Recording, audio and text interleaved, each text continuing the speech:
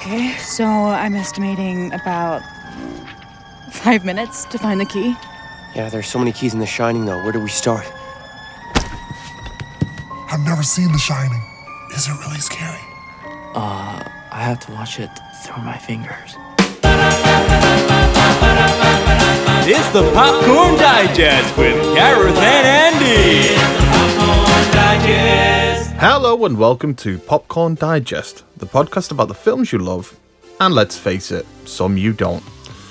I'm your host, Gareth Green, and joining me as always is my full-time co-host and part-time Game Boy groupie, Andrew Raphael. I had a Game Boy Color and I played it 3 times. And today we're searching for eggs, but not of the chocolate kind, or the vibrating kind that your mum keeps under her bed, as we jump into the Oasis with Ready Player One. But is this trip down memory lane a nostalgic blast, or does Ready Player One's barrage of nostalgic nonsense blast us out of its arsehole? Find out after the trailer. My name's Wade Watts. My dad picked that name because it sounded like a superhero's alter ego, like Peter Parker or Bruce Banner. But he died when I was a kid, my mom too. And I ended up here. Sitting here in my tiny corner of nowhere. There's nowhere left to go. Nowhere. Except the Oasis.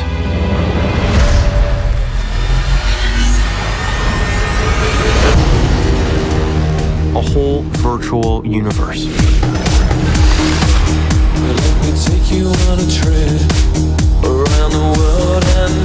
People come to the Oasis for all the things they can do. But they stay because of all the things they can be. Can you feel this? Yeah. It's the only place that feels like I mean anything. The Oasis was the brainchild of James Halliday. Hello. If you're watching this, I'm dead. I created a hidden object, an Easter egg. The first person to find the egg will inherit $500 billion and total control of the Oasis itself. Who is this Parzival, and how the hell is he winning? Find him. This isn't just a game. I'm talking about actual life and death stuff. The Oasis, the world's most important economic resource. This is nothing less than a war for control of the future.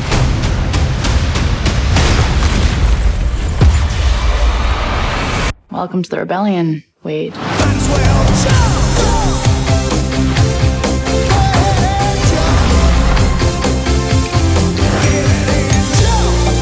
Like many of you, I only came here to escape.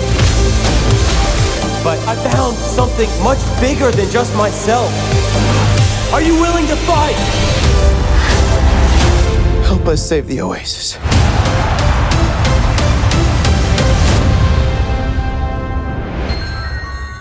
Remember the 80s? Remember Back to the Future? Remember The Shining? Remember Game Boys? Remember Overwatch? Remember The Iron Giant? Remember Battletoads? Remember Alien? Remember Michael Bay's Teenage Mutant Ninja Abortions? Remember Akira? Remember Buckaroo Banzai? Actually, no one remembers that. Remember Duran Duran? Remember Take On Me? Remember Batman? Remember Tron? Remember Mad Max? Remember Star Wars? Remember Space Invaders? Remember when Steven Spielberg made Jurassic Park? Remember Chucky? Remember Battlestar Galactica? Good. Because now that you've remembered all that, you've technically already seen Ready Player One, and I just saved you 2 hours of your life. Father of the modern blockbuster Steven Spielberg is back to direct up to 28% of Ready Player One, a plug-in-and-play adventure movie that takes us to the Oasis, a VR gaming space for the world's basement dwellers. Ty Sheridan is Parzival, an 80s pop culture obsessed dickbag who finds himself on a journey to collect all 3 Easter eggs left behind by the now dead creator of the Oasis, Halliday. But is Ready Player One really an accurate depiction of gamer culture? I mean, I didn't hear anyone say the N-word, the F-word, or the R-word. And unlike most gaming platforms, no one on the Oasis is banging my mum. So, So, Andy, Ready Player One. Yeah. Is this a film that you had seen before now? No. It was a film I wouldn't say actively avoided, but it just wasn't something that... You actively avoided this. Yeah, it wasn't something I was particularly interested in, just because I knew what it would entail.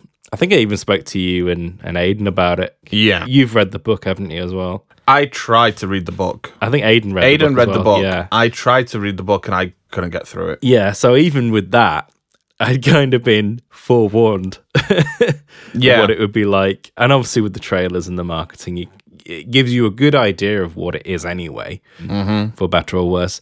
So I had quite low expectations coming into this. So I think for me, it was more about examining maybe the other aspects of the film rather than the stuff that people always talk about. All the nostalgia bait. Yeah. And in that respect, it was a lot better than I was expecting it to be.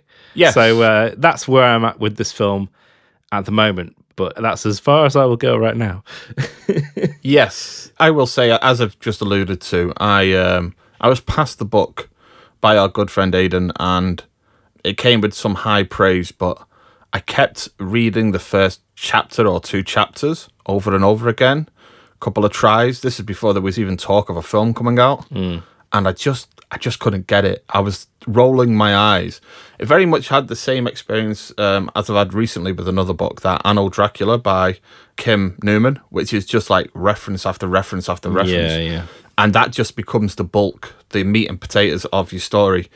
And it was so tiring to read from the off. And I mean, I was born and raised on 80s pop culture, as were you. We were just of that generation. But it was just so tiring to read it. All this over and over, like, pretty much, do you remember this? Well, this character remembers it. Do you remember that? Well, that character remembers it as well. And I just never got into it. And then when the book became something of a meme online and people started to post excerpts from later on in the story and about like Ernest Cline's gross depiction of women and stuff like that and his musings on the porn industry, I thought, you know what, I think I dodged a bullet there. I really do. Yeah. And then with this film coming out, it was a Steven Spielberg film. It felt odd that he was making this film, and I was curious about it. The idea of Steven Spielberg making a film about a story which is essentially constantly referencing Steven Spielberg's greatest era of filmmaking in many people's eyes. Would it be too self-referential, too wink-wink? But I would say that if you were a producer or a writer on this film, or like the writer of the book, this is like the best case scenario that you're ever going to get for this material, is somebody of the caliber of Steven Spielberg making it. Normally, I mean, I think who would make it? It would be like a Russo brothers film. Yeah. Even the whole writing and the fact that it got picked up as a film a year before it was even published. Yeah. All that seems to be very calculated and cynical. Yeah. I mean, anything that includes that many references can't be not seen as being a calculated marketing ploy. Yeah. Because it's like, if I have all these things, then people will like it. So it was a property that always puzzled me. Yeah, and like yourself, it puzzled me even further when someone like Steven Spielberg wants to make a film of it. Yeah. I'm not sure whether it's one of those things where he was maybe kind of had his arm bent to do it, sort of thing. I think so, judging by where he was in his career at that point. Yeah. And what had just happened with other films. He needed a hit. Yeah. Yeah. But the odd thing for me was the real eye-opening experience with this film for me was going to see it on IMAX with my cousin, who at the time was 13 years old. And she had no clue about the references to the 70s, to the 80s, early 90s. She had just the barest idea of what was being referenced and when. And I could see this kind of like look of her go from excited to kind of glazed over at a point in the film. And afterwards she was like, I didn't get it. It was fun, but what was this and what was that? And that was kind of like a real eye-opener for me to see it through her eyes a little bit. I mean, I was already kind of like bored of this kind of self-referential way of making films because we were already entrenched in it by that point as well. As it's 2018 when this was released, is it? Yeah, it was, yeah. So, yeah, just before we go any further, I guess it's time for us to lay some context and just say where Spielberg was really in terms of his career when this film went into production. Now, I have just mentioned something along those lines, but we can't really talk about Ready Player One without talking about the failure or the falling apart of his film Robopocalypse, I think it was going to be called, with Chris Hemsworth and, was it Anne Hathaway? Yeah, something like that. Feels like a very distant memory now. Exactly. And I often get them mixed up with Francis Ford Coppola's film as well. Megalopolis. Because they have very similar names. If they could have made them both at the same time and then done a crossover feature, that would have been great. Megalopolis. But yeah, like Robopocalypse was another film that was based on another pop culture-y book at the time about the world being taken over by AI and robots and that kind of thing, but a rather kind of like Apple shop version of that. And as I was saying, it was going to star Chris Hemsworth. It got shockingly close to production. I mean, I think it was at like the end of pre-production when they closed it down. Yeah. It was easier to close down because I believe, much like with Ready Player One, a lot of it was going to take place in a volume-esque environment. So it was all going to be done in computers. So that film fell apart. And I guess he just simply then had an opening in his diary. And it wasn't long after that finished that it said that he was moving on to Ready Player One. And I think that was his drive to make this kind of his event film in that nature. Yeah, I think also the failure of the BFG definitely had something to do with that need for a hit. Because I think I read that this is the first film to make over $100 million domestically for him since Lincoln. So you'd had a bit of a dry spell box office wise prior to this film. So he needed something that was very commercial and had an almost guaranteed audience. Yeah. I think Spielberg wanted to maybe do something that was a bit safer in the fact that it was a more current book. Yes. And it had all these references. And also the fact that he could make another film in the post-production period, which is maybe something he also more wanted to make, which was the post. Yeah.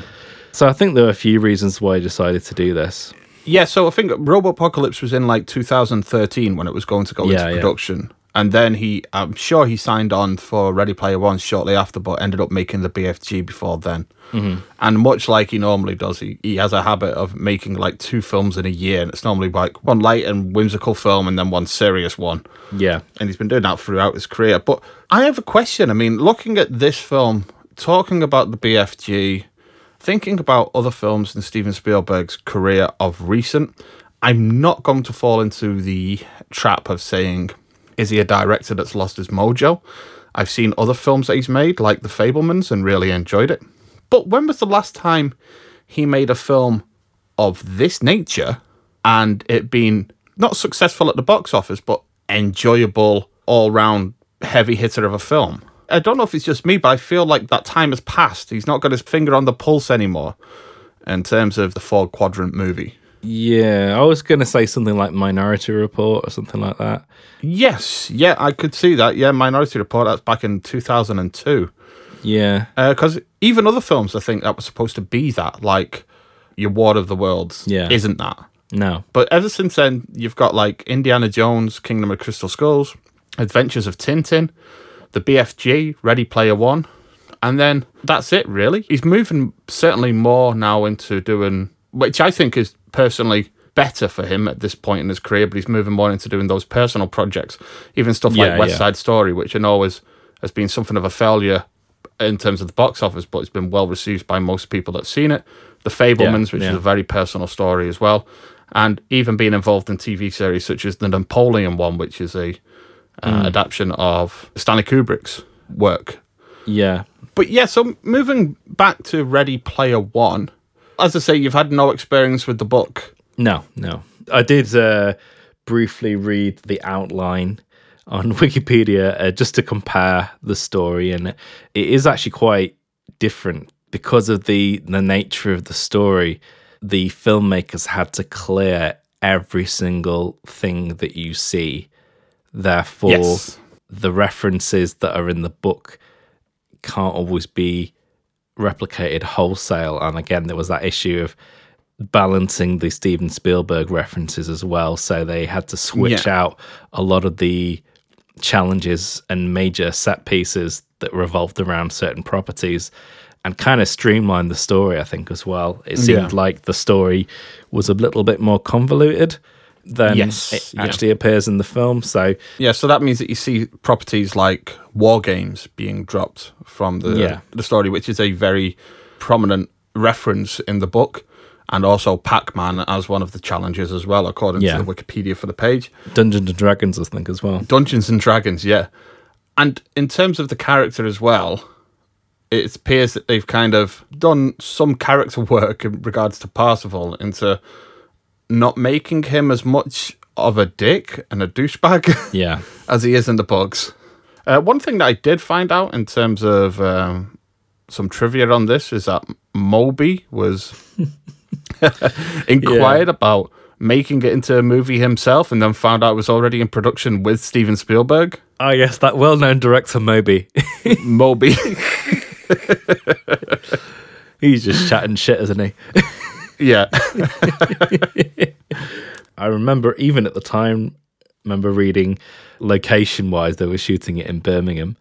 So, yes. All that stuff is quite amusing in the film to see. It's like, oh, yeah, it's definitely Birmingham. Definitely not Columbus, Ohio. It is. It's funny to me that 2050 dystopian future is untouched Birmingham. It's a really shitty looking undeveloped Birmingham as well. Yeah. It's like, it looks like the old bull ring and stuff like that. There is a scene in this film as well where they go on a rooftop. We see the skyline for the first time and he's like, wow, it's so beautiful up here. And it cuts to like the Birmingham skyline. Like say, I could just see the bull rink in the corner. I think they put a couple of Columbus, Ohio buildings in there as well, just to they had just to sell it. Maybe John Moore was guest directing that scene.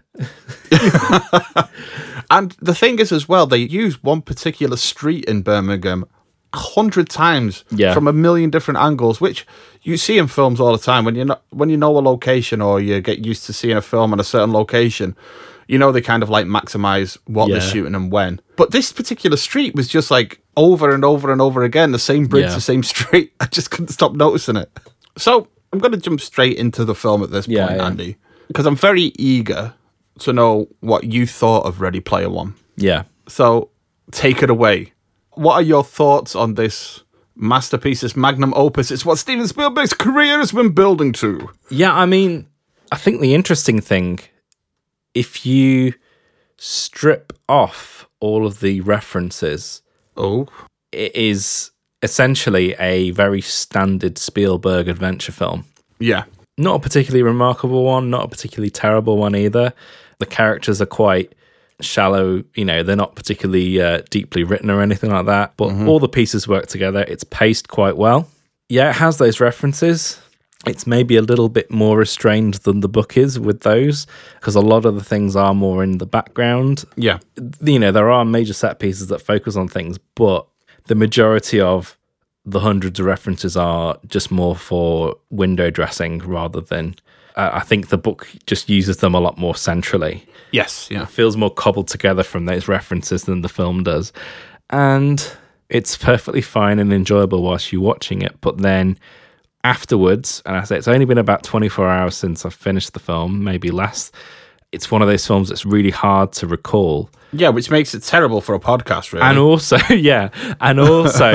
it's one of those films where you just go, hang on a minute, what was that about and what were they doing there and things like that. And it's like the actual groundwork of the world building and how things are put together and the status of certain groups and why they're there and stuff like that. It just didn't make an awful lot of sense to me. It felt quite shaky. And I think that's partly the skill of Spielberg, that you can, whilst you're watching it, make you forget about those things. It's only afterwards that you go, oh, hang on a minute. Yes, yeah. So I think for me, the thing that saves the film is Spielberg himself and him relying on his own skill and instinct, which have never left him. No. So yeah, it's a bit of a weird one because it's not a film that's like, it's not an awful film, and it's not a film that I go, that's shit, or, you know. Yeah. But it's kind of one of those films where it's like, yeah, I appreciated the Spielbergy bits of it, but the rest of it I can take or leave. It's one of those things, yeah, just when you start thinking about it, it starts to crumble as a concept. And I think that's just down to the weak source material that obviously generated a lot of buzz, but it wasn't a particularly amazing book, to be honest. And they've made the best of it, sort of thing. Yeah, that's the greatest problem with it, is that this film is the best case scenario for that material. Yeah, yeah. And when I went to see it on the cinema, I did come out and say that it's a wonder that it's enjoyable as it is, despite having loads of faults, that it can still be enjoyed. Only Spielberg could do something like that.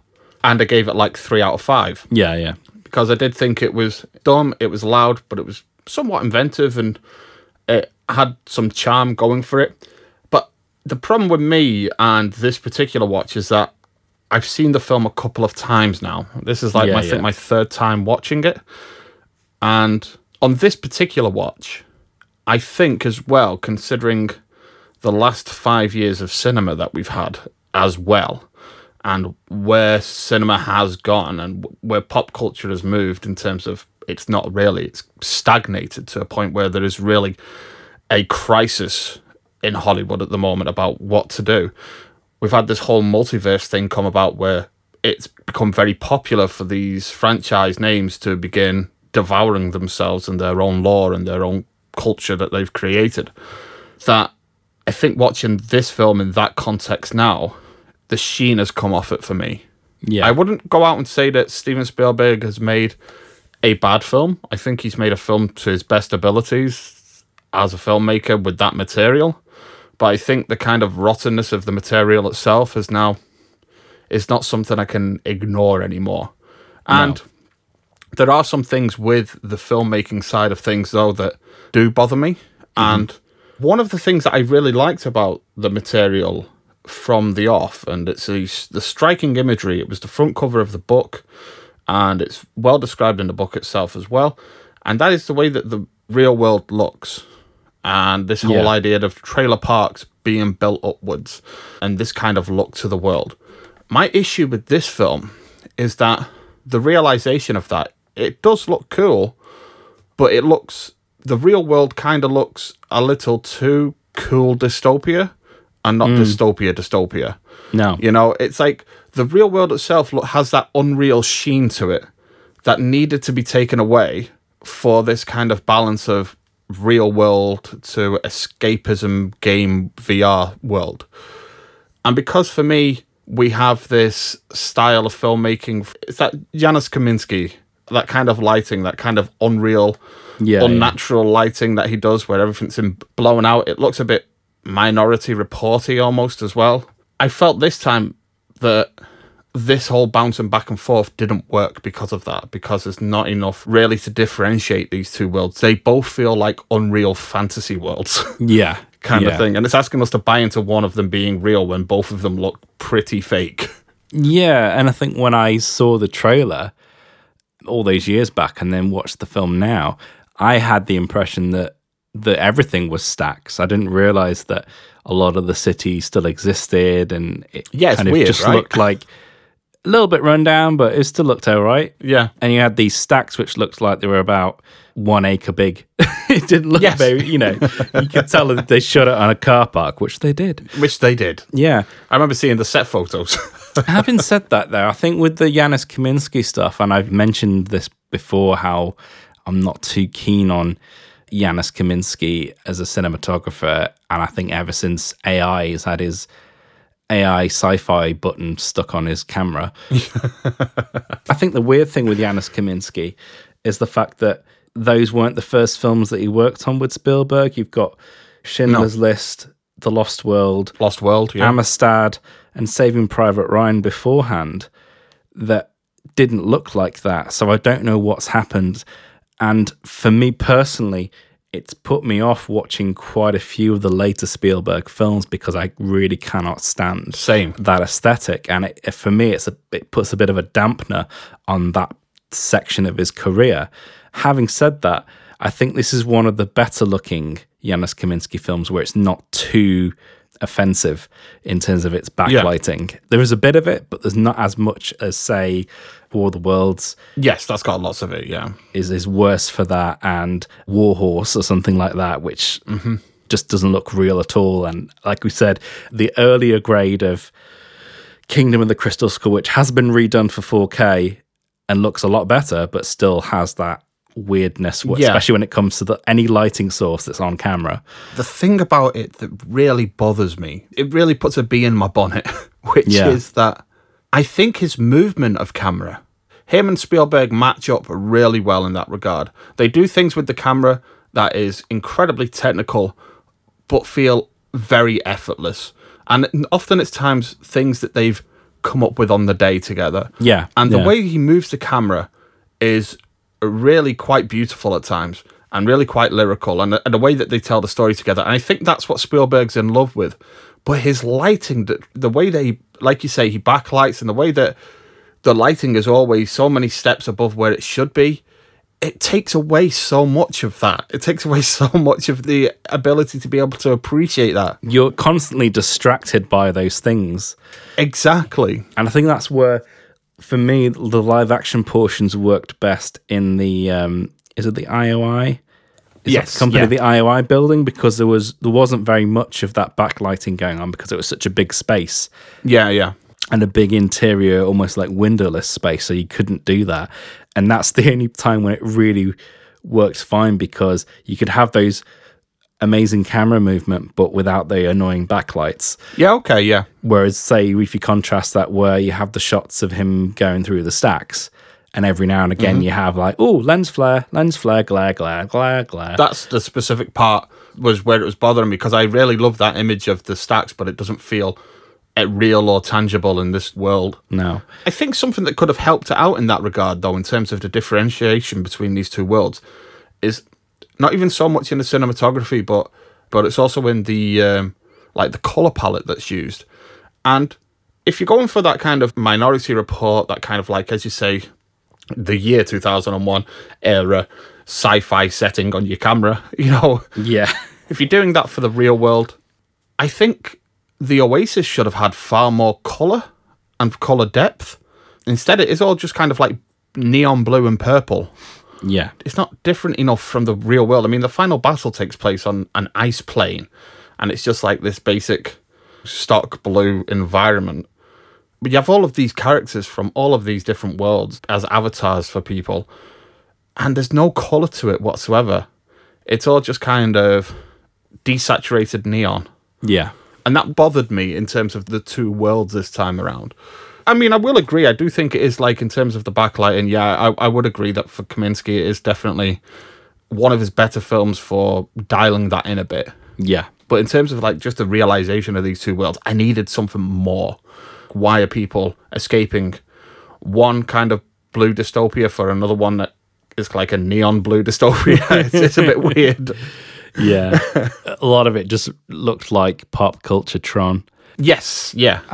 It's one of those things as well. It's like, and this is something that's maybe more topical because we are potentially entering that era. I'm not sure how well it's going to work because, as we've discussed in the past with things like VR, where they were talking about this kind of stuff in the early 90s, but the technology wasn't there yet. And this might be the time, but it could be another false start. It's difficult to predict. But I tell you, the thing that bothers me about this film, and I think it's trying to do something, but it never gets there, is this not meant to be a cautionary tale? Yeah. And the biggest failing of this film for me is the last 30 seconds of the film. Oh, where it just kind of like very offhandedly says, oh, and by the way, we're closing it down for 2 days a week. Yeah. The end. Because what I interpreted beforehand as the message of the film and the message that Halliday was trying to put across is that, yes, I invented this game and I'm glad that everyone enjoyed it, but game's over. Time to get back into the real world now and start making things better. That was what I thought it was leading to, And the fact that it didn't go there was a bit weird. And also the fact that I don't feel like it referenced enough of that cautionary stuff, because this stuff, I mean, I'm definitely old man shouting at cloud here. No, I'm with you 100%. I know where you're going with this, and I am. There's so many things that are coming out now that are going to be seismic shifts, and whether they're good or not is irrelevant, because I don't think hardly any of them are good. And none of them feel particularly positive, and it feels the more like it plays into the IOI side of things. But yeah, it was kind of surprised me that there wasn't enough made of that in the film, given that it was only made, 5 years ago. It seems a bit naive. It does. That was the instance where it felt like, yeah, this has been made by an older filmmaker. He maybe doesn't understand the culture of this and maybe its impact. Yeah, the call is coming from inside the house. Yeah. Almost, he's too close to it. Especially if you compare the plots and the stories and stuff, it's a film that's been heavily rewritten from the source material. So there was opportunity for that. And the fact that they didn't do that is surprising. And yeah, the ending, it just feels a bit like a cop-out. It does. I think, again, another thing for me that really reared its head this particular time is it's got very little in the way of commentary and very little in the way of satire. Yeah. In terms of the references themselves, for example, we take that final fight, which is just a smorgasbord of video game and 70s, 80s, and 90s references to pop culture. There's nothing actually being said with any of that material. For example, I mean, I use this, it's something I was going to talk about anyway, but the usage of the Iron Giant in this film. Let's talk about that. So, yeah, we have a character from a film that is specifically an anti-gun, anti-war film. The whole point of the Iron Giant is for this thing that has been built for one purpose, which is to cause destruction. He is a weapon of mass destruction, but because he's sentient, he comes to the understanding that, literally, he says it in the film, I am not a gun. Yeah. I'm not an instrument of war. Yeah. And in this film, that's all he fucking does. I can't imagine what Brad Bird must have thought watching this film. Yeah, exactly. Hey? And in this film, they have him fight Mecha Godzilla. Oh my God. Yeah. So, but I'm not too fussed about the surface of that. For example, I understand that this is not the Iron Giant. It's somebody using it as their avatar. They've probably looked at that. It's a mod. Yeah, exactly. Yeah. And gone, oh, wouldn't it be cool if we made an Iron Giant and fought a war with it, blah, blah, blah. People do that shit all the time on games at the moment. That's fine. What bothers me is, like, there's so many clever ways that could have been interpreted and that could have been done that still stayed true to the Iron Giant. Like, it would have been, for me personally, if there had been, like, some sort of restriction for the Iron Giant, like, they bought it and made it as a mod, and one of the coding things is that it can't be used for violent destruction. So they're constantly trying to think of ways to use it. Like, every time they try and fire at something, it says, I am not a gun. Yeah. Over and over again. So they're constantly trying to think of ways to use it, but in order to find non-violent ways to use it, to keep on accidentally causing mass destruction, you could do something like that with it, which would be funnier. And he did that kind of, like, that satire, that kind of play on the whole idea of it's not just a reference, it's a story point. Instead, everything's just surface level. Everything's just, here's X, here's Y, here's Z. And there's no depth to that. If we look at another film that does exactly this, which is Who Framed Roger Rabbit, that has references galore, but it all feels like it's part and parcel of creating this grand tapestry and this entire story. This film doesn't have the same depth that film has, or the same kind of witty script. It needed somebody with that kind of wit to come in and really make something of it. And again, with the mechanics of the world and that lack of satire, it's like one of the big things that I didn't understand was with the IOI company, they had this whole department of, are they called the zoologists? The Halliday experts, the Halliday geeks. Yeah. And I was just wondering why they were all there. Why are you working for this evil corporation? Yeah. And there was nothing made of that. There was nothing. These were people who were like Wade. They're like corporate sellout Wades. Yeah, but there was nothing sinister made out of it, which was odd considering No. everything else in IOI was made to look sinister. And it was just really weird. And it got even weirder when it got to the point where they were rooting for our hero characters. And it's like, what are you doing here? What is going on here? This doesn't make any sense. And also, nothing on that was followed up. So that was a huge issue for me with those characters, because I thought something was going to come of it and more was going to be. There was going to be more context to that, because not that there was any particular like character that stood out, but they were featured quite heavily in the second half of the film. So yeah, it was just a bit weird, especially when you contrast that with the centers. The repayment centers. I forgot what they're called now, but they are like repayment centers. That is an element of the film that I really like. The whole idea that there is this kind of sinister underbelly that almost like the credits in game have become real world currency. Yeah. And if you build up a debt, this is where you have to pay off that debt.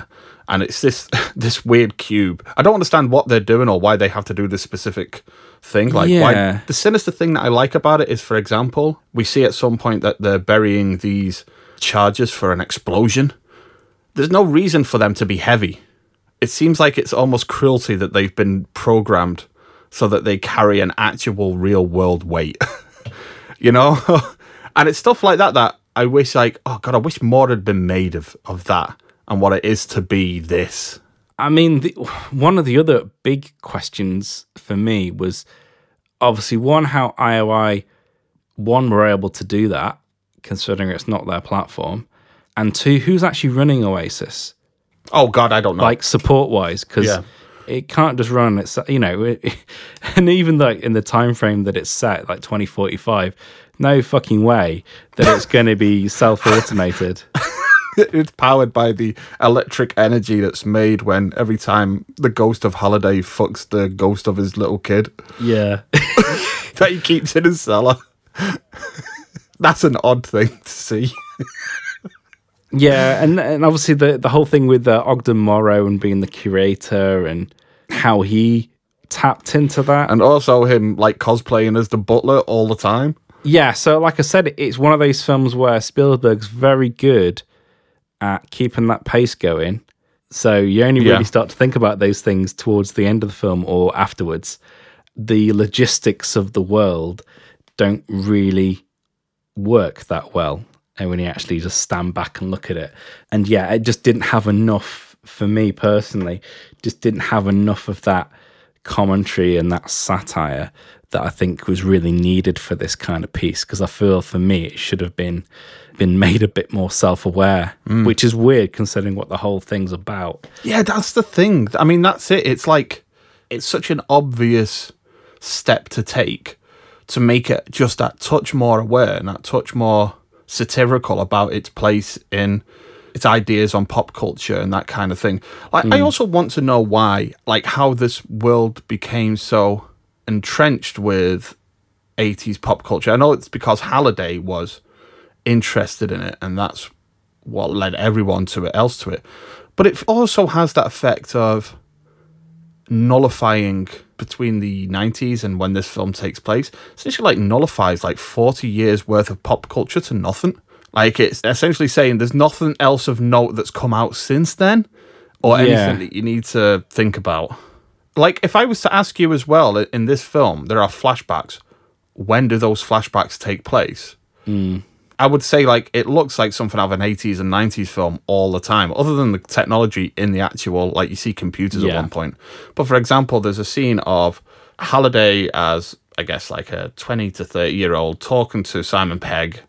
So it's Mark Rylance and Simon Pegg talking to each other in a canteen, and the way that they're dressed and the way that the scene looks, you would easily say that that's in the 80s.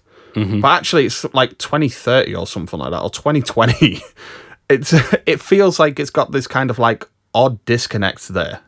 Yeah, I mean, I think part of the issue is that because other than the intro to the film doesn't really explore the other parts of the Oasis. It's only concerned with the treasure hunt.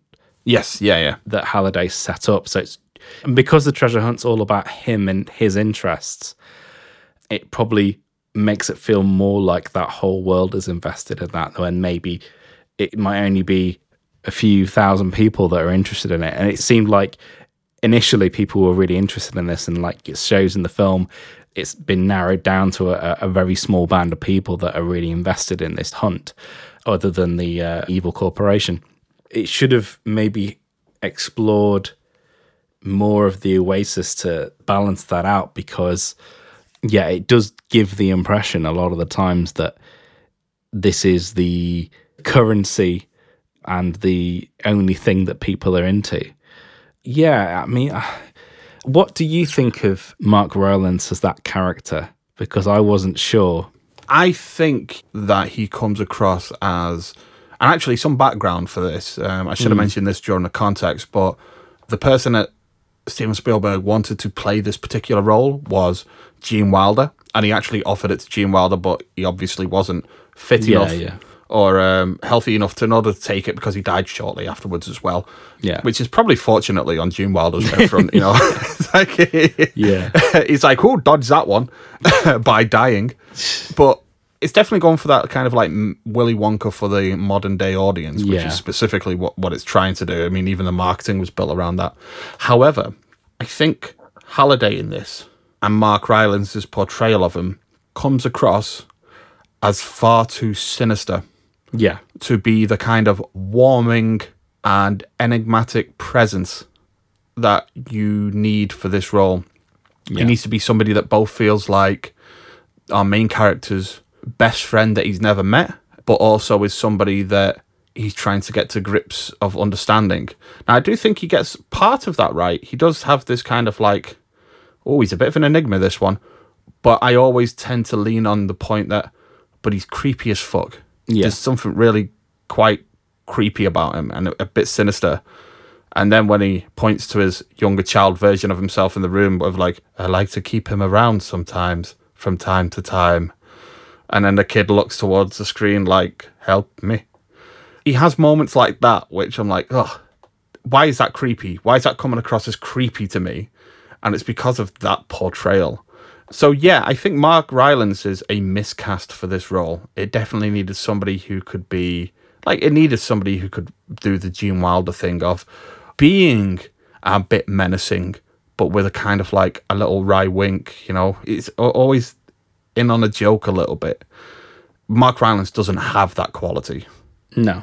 So that's where I stand with him in this film. I don't mind him as an actor, but I think, even though people like Spielberg thinks he's a brilliant actor and he used him for a lot of films for a while, I think in the right property, he's great, but I've seen him miscast in many a role. Yeah. So that's where I stand with him. So what are your thoughts? It's an interesting one because for a time, he definitely became Spielberg's go-to man for a lot of things during this period. So I'll tell you a little story. Gather round, children. Gather round. So I think it was for my A-levels. We studied Measure for Measure, the Shakespeare problem play. And this was back in 2004, just showing you my age. We actually went to London to the Globe Theatre to see a production of Measure for Measure. Okay. Which was cool in itself because the Globe's pretty cool. Yeah, watching wonderful. open air theatre. Yeah, it wasn't the best production ever because I think they are a little bit on the touristy side, and then obviously they're not particularly like innovative because they're done traditional style. And I think this production had Sophie Thompson in it. And the other lead, who was playing the Duke, I just got this feeling like he's not trying and he's underplaying to the point of it came off as just looking bad, if you know what I mean. Yeah. It didn't work for me whatsoever. And it felt like the laziest Shakespeare performance I've ever seen in my entire life. And it wasn't until many years afterwards that I found out that that was Mark Rylance. I honestly knew it was going to be one of those stories where it's like, and that little boy grew up to be Albert Einstein. It's strange. Like, every single time I've ever seen him in a film, and obviously he's in things like Dunkirk and stuff, but he always has that thing of underplaying roles. Sometimes it works, other times it doesn't. Yeah, that's it, yeah. I don't find him to be a particularly versatile actor in that regard. So it puzzled me as to why. I mean, he's probably a really nice guy, which is probably why people want to work with him. But he's never shown me that he's worthy of the reputation that he seems to have. So yeah, that's my little Mark Rylance story, because yeah, it was just something, because I did see a lot of shows around that time and quite a bit of Shakespeare, and that one really stood out as like, yeah, this guy ain't trying at all. Yeah. No, I get that as well, because I think he underplays it to a point in which I would say that oftentimes in films when I see him, I feel like he lacks gravity that's necessary for a lot of his performances. It's when he's matched up to that kind of like that quieter role. But like you say, I don't think he's got the versatility for it, and I don't think he's got the warmth for specific roles that Spielberg has cast him for. And we've seen it with the BFG, and we see it here with this film, where his performance is just, it's got that bit of distance to it, which you are meant to warm up to this character in such a way, and he's incapable of providing you that warmth. That's what I find. And he's also got that kind of like that lack of gravity. I don't gravitate towards him because of that. It's definitely that, because it's not even like that I don't like subtle performances. I love subtle performances. Yeah, same. You know, they're often better than the the Oscar bait kind of performances. But I don't know, it's too little. He's like the polar opposite of Eddie Redmayne, but they somehow have the same effect on me. Yeah. So that for me is just a bit of a mystery for me. Yeah. Yeah, and also like it's weird with the Willy Wonka references, because there's no real conflict with any of the other main characters outside of the evil corporation either. No. It all plays out in quite a straightforward fashion. Exactly, yeah. And I would say as well, I mean, other than the repayment centres, which is a big deal. Yeah. But I would say as well, with the conclusion that Parsifal comes to in the last 30 seconds of the story, and what Ben Mendelsohn's character wants to do with the Oasis, like a line that I thought was perfect for this film, which I wish the film was just full of these lines, was when Ben Mendelsohn says about the ad space on the VR helmets. Yeah. Where he's like, we can cover 80% of all visible space before inducing seizures. I was like, that is perfect. The whole film should be shit like this, like all the way through. I'd love a follow-up where they win and they do that. Well, wouldn't they both have the same effect, which is driving people out of the Oasis? I know. No one's logging on. One person logged in for 10 seconds. And instantly had a seizure. Yeah, and the stopwatch goes like that. But having said that, I really did love Ben Mendelsohn's portrayal. It was very, for me, it was one of the only things in the real world that reminded me in the best way of those evil corporate villains like you got in 80s films. Like RoboCop. Yeah, it felt a bit like RoboCop. It felt a little bit like David Warner from Tron. Yes, yeah. And that was, for me, one of the only kind of real world examples where that homage thing worked, because you could tell that Ben Mendelsohn knew that. I think they even did something to his teeth to make him look whiter or more prominent and stuff. And I liked that they made more of it as well. The fact that he had that really fancy chair and he had his password on a sticky on the side. Yeah, I love that. Yeah, exactly. Like, he couldn't be further away from this world. And I love as well that his in-world avatar, his Oasis avatar, is like Bizarro Superman. You know, it's... But I also like that Mendelsohn's carved out a little niche for himself of playing corporate douchebags. I mean, we have it with The Dark Knight Rises. We even have it in Rogue One, and we have it here as well. And it seems like he's just trying to find all corners of the universe to be a corporate douchebag. And he plays it so well. He wants to be the new Ronnie Cox. Yeah, exactly, yeah. I don't know whether you found this, but I think it's probably been maybe cropping up more and more in his films. I think like Warhorse and stuff. But yeah, just some casting that you just wouldn't expect to be in a Spielberg film as well. Like it's weird seeing like Ralph Ineson in a role in a Spielberg film. Yes.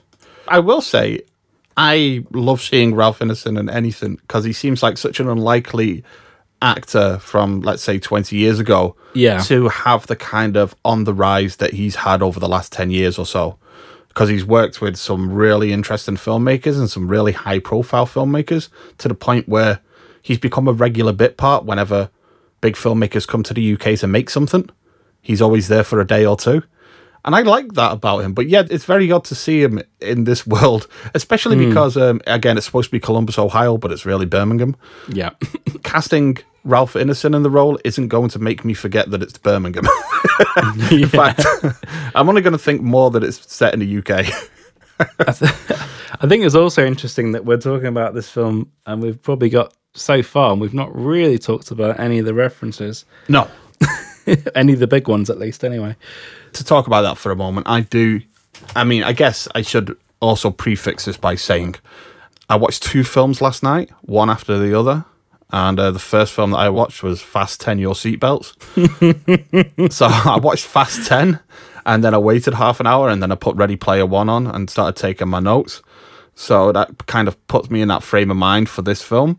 And in terms of like the constant references, by the end of that first opening chase scene, which is like the really kind of hit you over the head with everything, that's when I kind of like mentally checked out of all that. I was like, I'm fed up of seeing the references now, to a point where this is what I was mentioning earlier. Like we see the T-Rex, for example, which is one of the few overtly like self-referential things that Steven Spielberg does.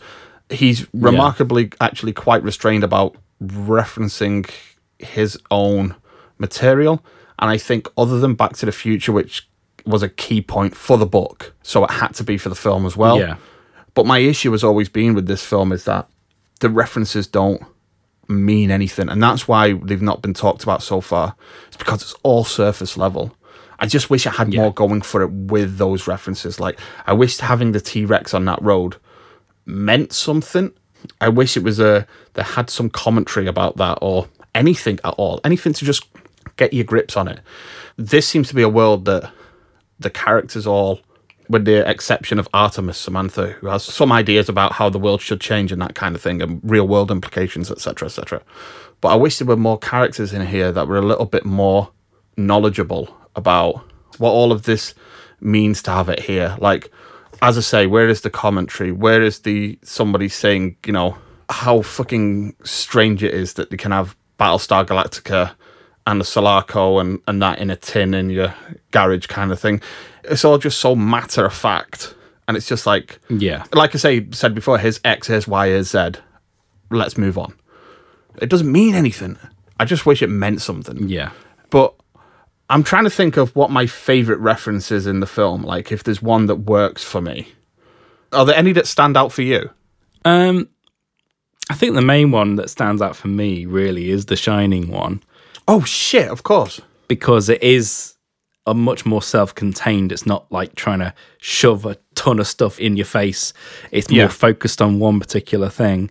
And also, I like that when you get there, it follows the character that doesn't know much about it or doesn't really know anything about it. So they're discovering it for the first time. That's a Spielberg touch. That is like Spielberg doing it right. Like, who are we going to follow into this world? The person that knows least and hates horror films. Yeah. Considering how they like integrated new footage and the old footage and made it match and everything, I thought that was pretty well done. I was a bit disappointed when they went into the ballroom and it was something else, but yeah, and it's like Haunted Mansion. Yeah, it was like Eddie Murphy Haunted Mansion, wasn't it? yeah, that's exactly it. Yeah. But yeah, I liked the effort they put into making that, and it just felt a bit more wholesome, I'd say, in terms of how it uses this. But yeah, I think that's the only bit for me that worked with the use of the references, because it was more focused, and they probably could have done more with using the story to actually find the key, because whilst I liked all of it, they didn't use an awful lot of actual story stuff from The Shining to get you to the key. I think that was the big stumbling point of that sequence, but I liked the rest of it. Yeah, I think the thing is that I like about it is that it's really kind of faithfully and lovingly brought to life by Spielberg, because Spielberg and Kubrick were very, very, very good friends. And it's clear that Spielberg has a lot of love and respect for what he's doing here and what he's using. It's not something that he's doing just like haphazardly. However, it starts to feel a bit gross when you get, like you say, the Haunted Mansion-esque stuff going on and a zombie knife fight in room 237, it feels a little bit weird then, and it feels like this has been a step too far somewhere here. And as you mentioned, and when it gets to the end of it, there's actually not that much that's been taken from The Shining in order to unravel the mystery, which in itself, I get using The Shining because it's an enigmatic film. It's literally a maze. It's a puzzle in itself in order to be solved. Yeah. The only thing they get from it is the photo that they end up splitting in two. Yeah, and it takes one character finding it by accident on the first run. Yeah. I think that was the only one that really worked for me. Everything else I've kind of forgotten about. I think the only thing I remember was the Chucky thing. Oh, the Chucky doll, actually, yeah. And then it's just because someone said it's fucking Chucky. Fucking Chucky. Yeah. I've written in my notes here that it's the only reference of that whole section of the film. For me, again, like, that's the part of the film where it loses me again because it just becomes a mishmash of things happening. Now, I would actually say that during the action sequences, I don't feel like I'm watching a Spielberg film at times. There are moments, like in this film, like I say, as like choosing to go through the Shining section with somebody who's not a fan of horror films or has seen the film. That's a great Spielberg idea, you know, like following that character and what he does with that. Yeah, totally. And there are moments like that do feel very Spielbergian. But when it actually comes to the action, now, there's not a shot in this film that has the same resonance with me as, let's say, and I'm not going to use a live action Spielberg film. I'm going to use another film that's been shot in that kind of volumey space to give it that kind of like a more like-minded comparison. But for all of its faults, the Tintin movie feels like a Spielberg film in terms of the way that the camera moves. And for example, that huge wanna through the village, the action sequence, wonderful sequence in terms of like the way it's choreographed and the way it moves and, you know, how everything happens, this kind of Rube Goldberg effect. There's nothing in this film that feels like that feels like it's got that Spielberg stamp on it. In fact, I'd say it's lacking it. It feels more like a Marvel film in that it's been put together by previs artists so they can get to work on the material while the director comes in and starts shooting the live action stuff. And it does make me think, like, I think he's been almost prioritized on this film for where his expertise is going to be put to best use. And during the action, it feels almost like there's this foot off the gas a little bit with Spielberg. Yeah, it sounds like he'd been overfaced with that, because didn't he say that this is the hardest film he's made since like Saving Private Ryan or something like that? I would have taken the last action sequence to look like the Omaha Beach thing. Here you have like one of the Teenage Mutant Ninja Turtles curled up on the floor crying to himself while another one picks up its arm and walks off. That's the film I want to see. Yeah. And it has to be the Michael Bay ones. The Michael Bay Teenage Mutant Ninja Turtles. It has to be. Yeah. Yeah, because I think about halfway through the film, Jess asked me who'd done this film, and I was like, Steven Spielberg. And she was like, really? Yeah. There are parts of it that definitely feel very Spielberg, but then, yeah, when you start getting into the Oasis stuff, it does feel very hands-off. You know, I'm going to make the post now. Bye-bye. Kind of thing. Yeah, exactly. Like, I did all of this stuff with 2 or 3 Zoom calls a week. You know? Yeah, it sounded like it was quite an intense experience because it said there was a lot of regular 3-hour meetings. I think it was like 3-hour meetings a week whilst he was doing the post to do the post on this film. That's not a pun. But yeah, it just seemed like doing something that maybe he's not really that familiar with whilst he's making another film probably explains Bitten off a little bit more. Why. Yeah. I like Spielberg in terms of like how he pushes himself and how he's always pushed himself even in his later life in terms of his understanding of technology. But it almost feels like that kind of setup that he always has to do one of these and an adult orientated film afterwards, or within the same year, feels like he's pushed himself too far in that regard here, because I don't think he's understood quite the demands that this film will going to require. Yeah. And, you know, in those in-between times, he's just driving around the universe a lot in a golf buggy as well. So, you know.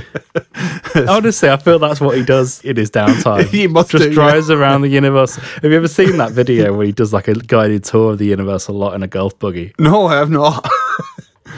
By the way, another little plot point that I noticed, just to go over a couple. One thing I noticed is it me or do all of these gamers live in the same town? Yeah. The whole point of the Oasis is supposed to be like bringing people together from all over the world, I thought. And it turns out that they all live within like a 6-mile radius of each other, maybe. The plot twist was like that Halliday was like, oh yeah, I never expanded it outside of my Columbus, Ohio. Outside of this area. Everyone else doesn't play it. And the world outside is actually like outside of Columbus, Ohio was lovely. Just lovely. Yeah. Yeah, I made this game just for the shithole. This is my hometown.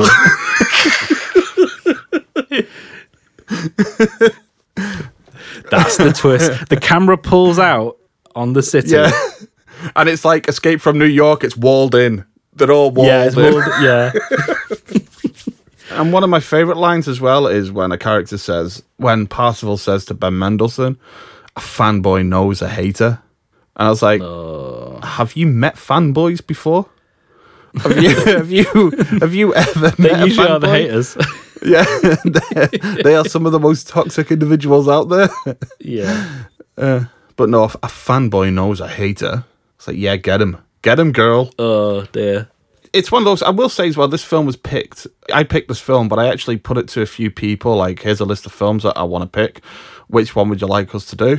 And Ready Player One was the film that was kind of like picked the most amongst them. More so, I think they thought it would be one to rip apart, and I've certainly threw out a lot of criticisms about it here, but I don't think it's that bad. No. It's just that it could be something more. Yeah. I think it needed just wittier writers, because Zach Penn as well is also a writer on this film, and he came out, I remember reading an interview with him where he mentioned that I'm not your finished script guy, I'm your nuts and bolts guy. I'm the guy that you get to come in and write a structure and an idea of a story, and then you bring somebody else to polish that up to where it needs to be. That's probably something he ever regrets saying. But he was brought in as one of the last writers to work on this film, and it feels like it's missing. That's where it's missing the most. That spark that it needs to be something more. I guess it doesn't help that the source material is as bad as it is, in my opinion. Yeah. Again, the fact that this film is anywhere near what it is just a testament to Spielberg as a filmmaker. That's best case scenario for this material. But yeah, I still think you could have got something wittier and funnier and satirical out of it. This film flirts with, but just doesn't go the whole way. I mean, I think also it helped with me that the buzz around the whole Ready Player One thing has gone now because it's disappeared, hasn't it, really? I think Ready Player 2 killed it because it was so negatively reviewed when it came out. Yeah. That it killed the whole buzz for the property. Whether we'll see that sequel, I do not know. It's supposed to be in development, but it might be one of those ones where they quietly shelve it. Well, Spielberg said that he would need about 10 years. Yeah, I don't think it's something he would make anyway. I think he would give it to somebody else, but whether it will be made at all, I highly doubt it. And if it is, I think it will be a sequel in name only in terms of using the story from that book, yeah. Name only, yeah. And it'll be interesting because if they do make it, because in one sense it's probably a bit more prophetic because this stuff is now starting to get into motion with the whole meta thing, metaverse. Mm-hmm. The gears are in motion for something similar to exist. But whether we're at that point, I do not know. And also whether people will interact with it in the way that they do in this film, I really don't know. And also, like, the other question I have, what are the mechanics of how this works? Because the thing that made me laugh is if you don't have one of those travel boards, because, you know, you see people out in the street, don't you? And they're all fighting and stuff. Like, what happens if you just decide to, like, if you run into a wall, if you run off a bridge, or you run in front of a car or something like that? What's that about? Why wasn't that played on at all? No. I wanted to see more of, like, people walking out in front of buses and stuff. Yeah. But in funny ways, kind of thing. I mean, that's where, like, Spielberg gets in the way of it because he's far too nice of a filmmaker. He wouldn't do something that cynical.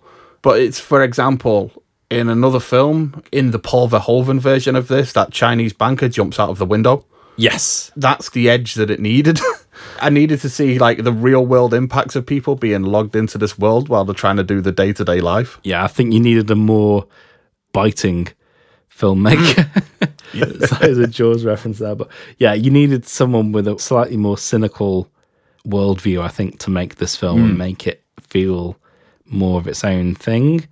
I mean, whether or not it would be more successful and whether it would go down well with the fans of the book, I don't know. Yeah. It's one of those things where it's like, the film's fine. And again, it's the best case scenario of this shoddy, I'm going to say lazy piece of writing. Yeah. It is, because the way that it folds in these ideas is very, here's another thing, it means nothing to my plot or my story. It's just another thing I can shove in. He's gone into that plagiarism middle ground. I don't know what you even class that as. Yeah. But like I said, it wasn't awful. I think it's just nothing really sticks with you. And it's interesting that we've not mentioned any of the main characters outside of Ben Mendelsohn, because the younger characters, because they weren't particularly memorable. They didn't really hit home or anything. No. And in fact, the only points that I do remember are bits where I was like, I don't like that. Like little holdovers from the book, for example, when Parsifal first sees Artemis in real life. Yeah. She's got her hair over the birthmark on her face. And he's like, oh, no, you shouldn't hide it. You look beautiful. But, whatever. And it's like, that makes the material feel so much older than it is, because it's that kind of like, oh, well, she's been waiting all 20-something years of her life for you to come across and validate her finally, kind of thing. That old bullshit. It's like, all that feels just so antiquated. Yeah, I mean, I don't feel like either the film or the book makes enough of who these people are in real life and what their avatars represent. And I think it would have been much more challenging to have done something with those characters versus who they want to be in the Oasis.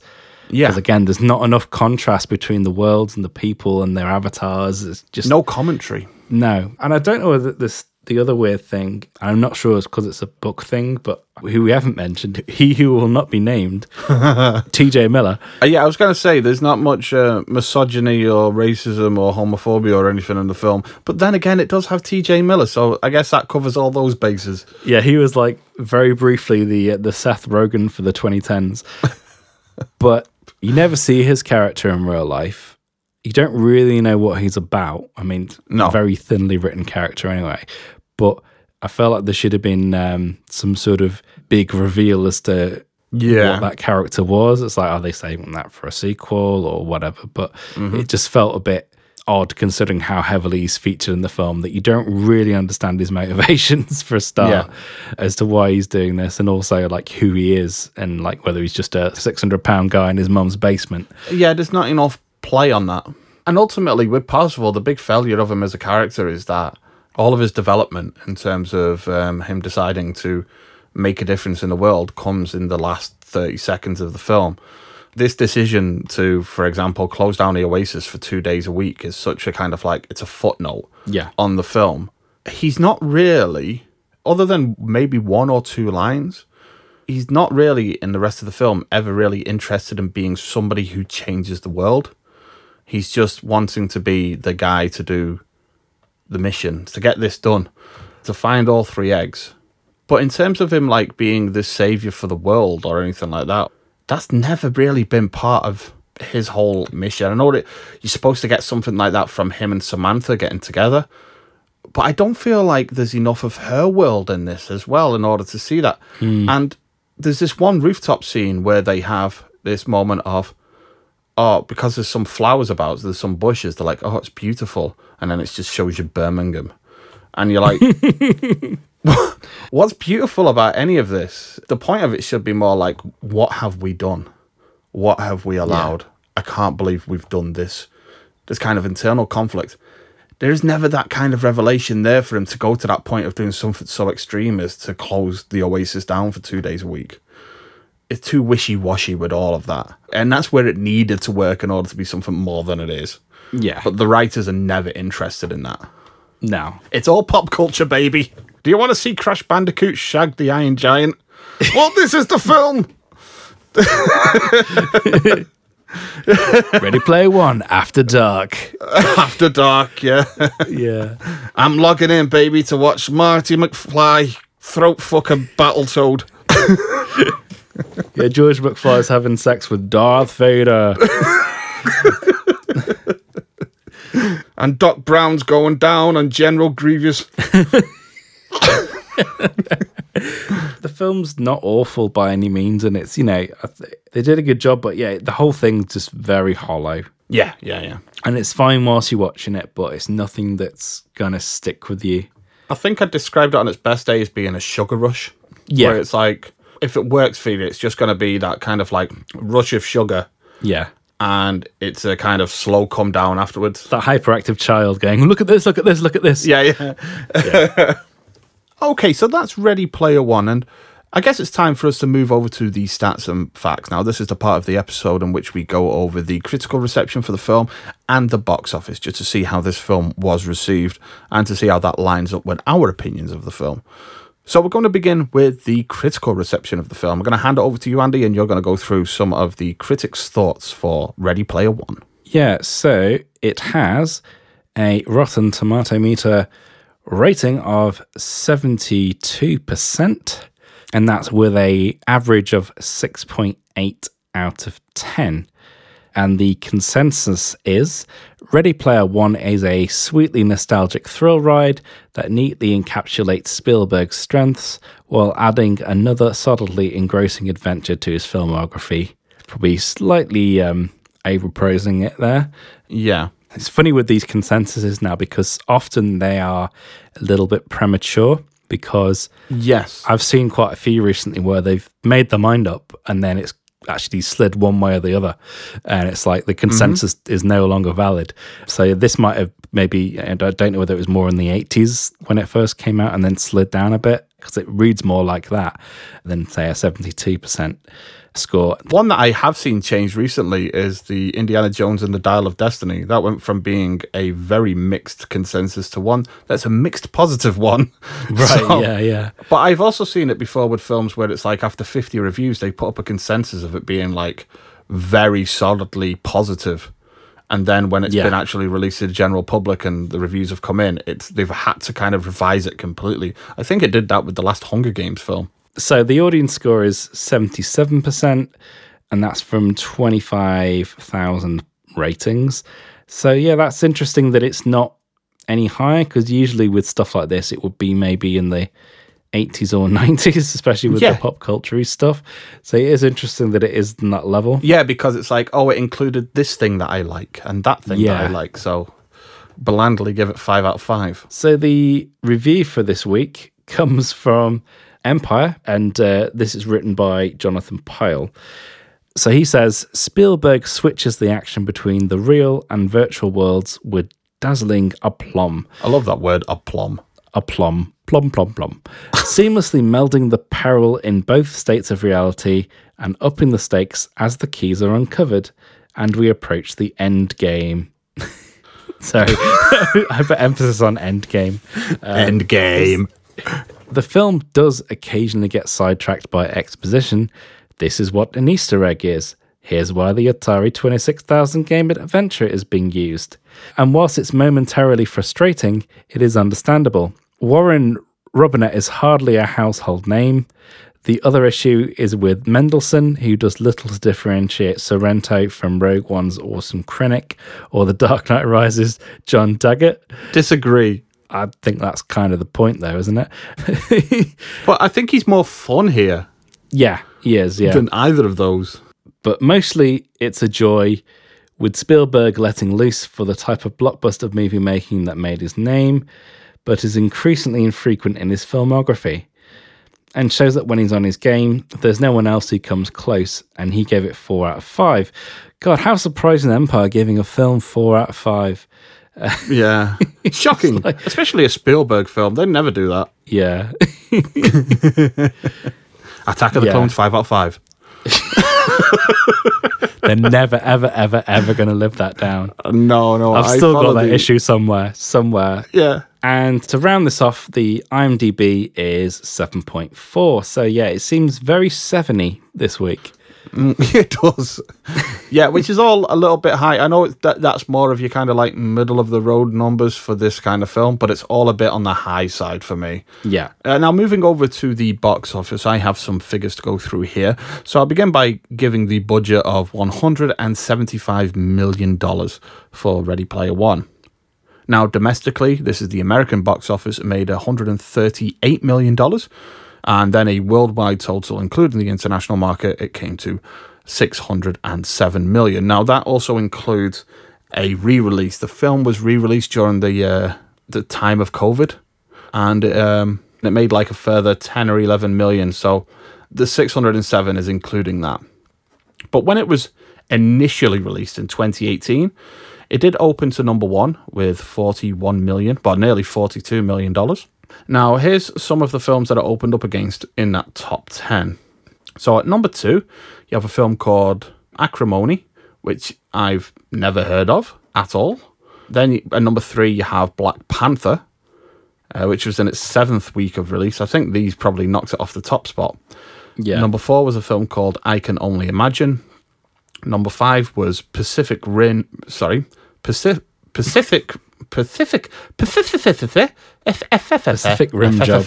Scotcho. Pacific Rim Job. Up your ass rising. Chris Waddle. At number 6 is that brilliant film Sherlock Gnomes. Oh no, is that the second one? Romeo and Juliet's the first one, and then Sherlock Gnomes. Oh my word! God, why am I even questioning that? It's because you're such an Elton John fan. Oh, I am. It's just like it's like one of the few films that he's actually produced. Oh. At number 7 is Tomb Raider. At number 8 is A Wrinkle in Time. At number 9 was Love, Simon. And number 10 was Paul, Apostle of Christ. So, yeah, there's a mixed bag, that whole top 10, I would say. Yeah. Maybe 2018 wasn't the best of years. But yeah, so that brings us to that. As I say, it was a hit, but it wasn't like a smash hit. No, it was like a solid, modest hit. And it was certainly dwarfed by the likes of Black Panther. Yeah. So I guess that brings us to a close on Ready Player One. So Andy, is this a film that you would recommend? It's a real tough one because, like we've been saying, it's not an awful film to watch. It's one of those films that's perfectly fine whilst you're watching it, but it's not going to stick with you. But having said that, there are many other Spielberg adventure films that you can watch that aren't saddled with this pop culture-y bollocks. Yeah. If anything, it made me like Tron Legacy even more. Yeah, so it's a weird one. I'll say, yeah, just watch it if you're curious about it, maybe.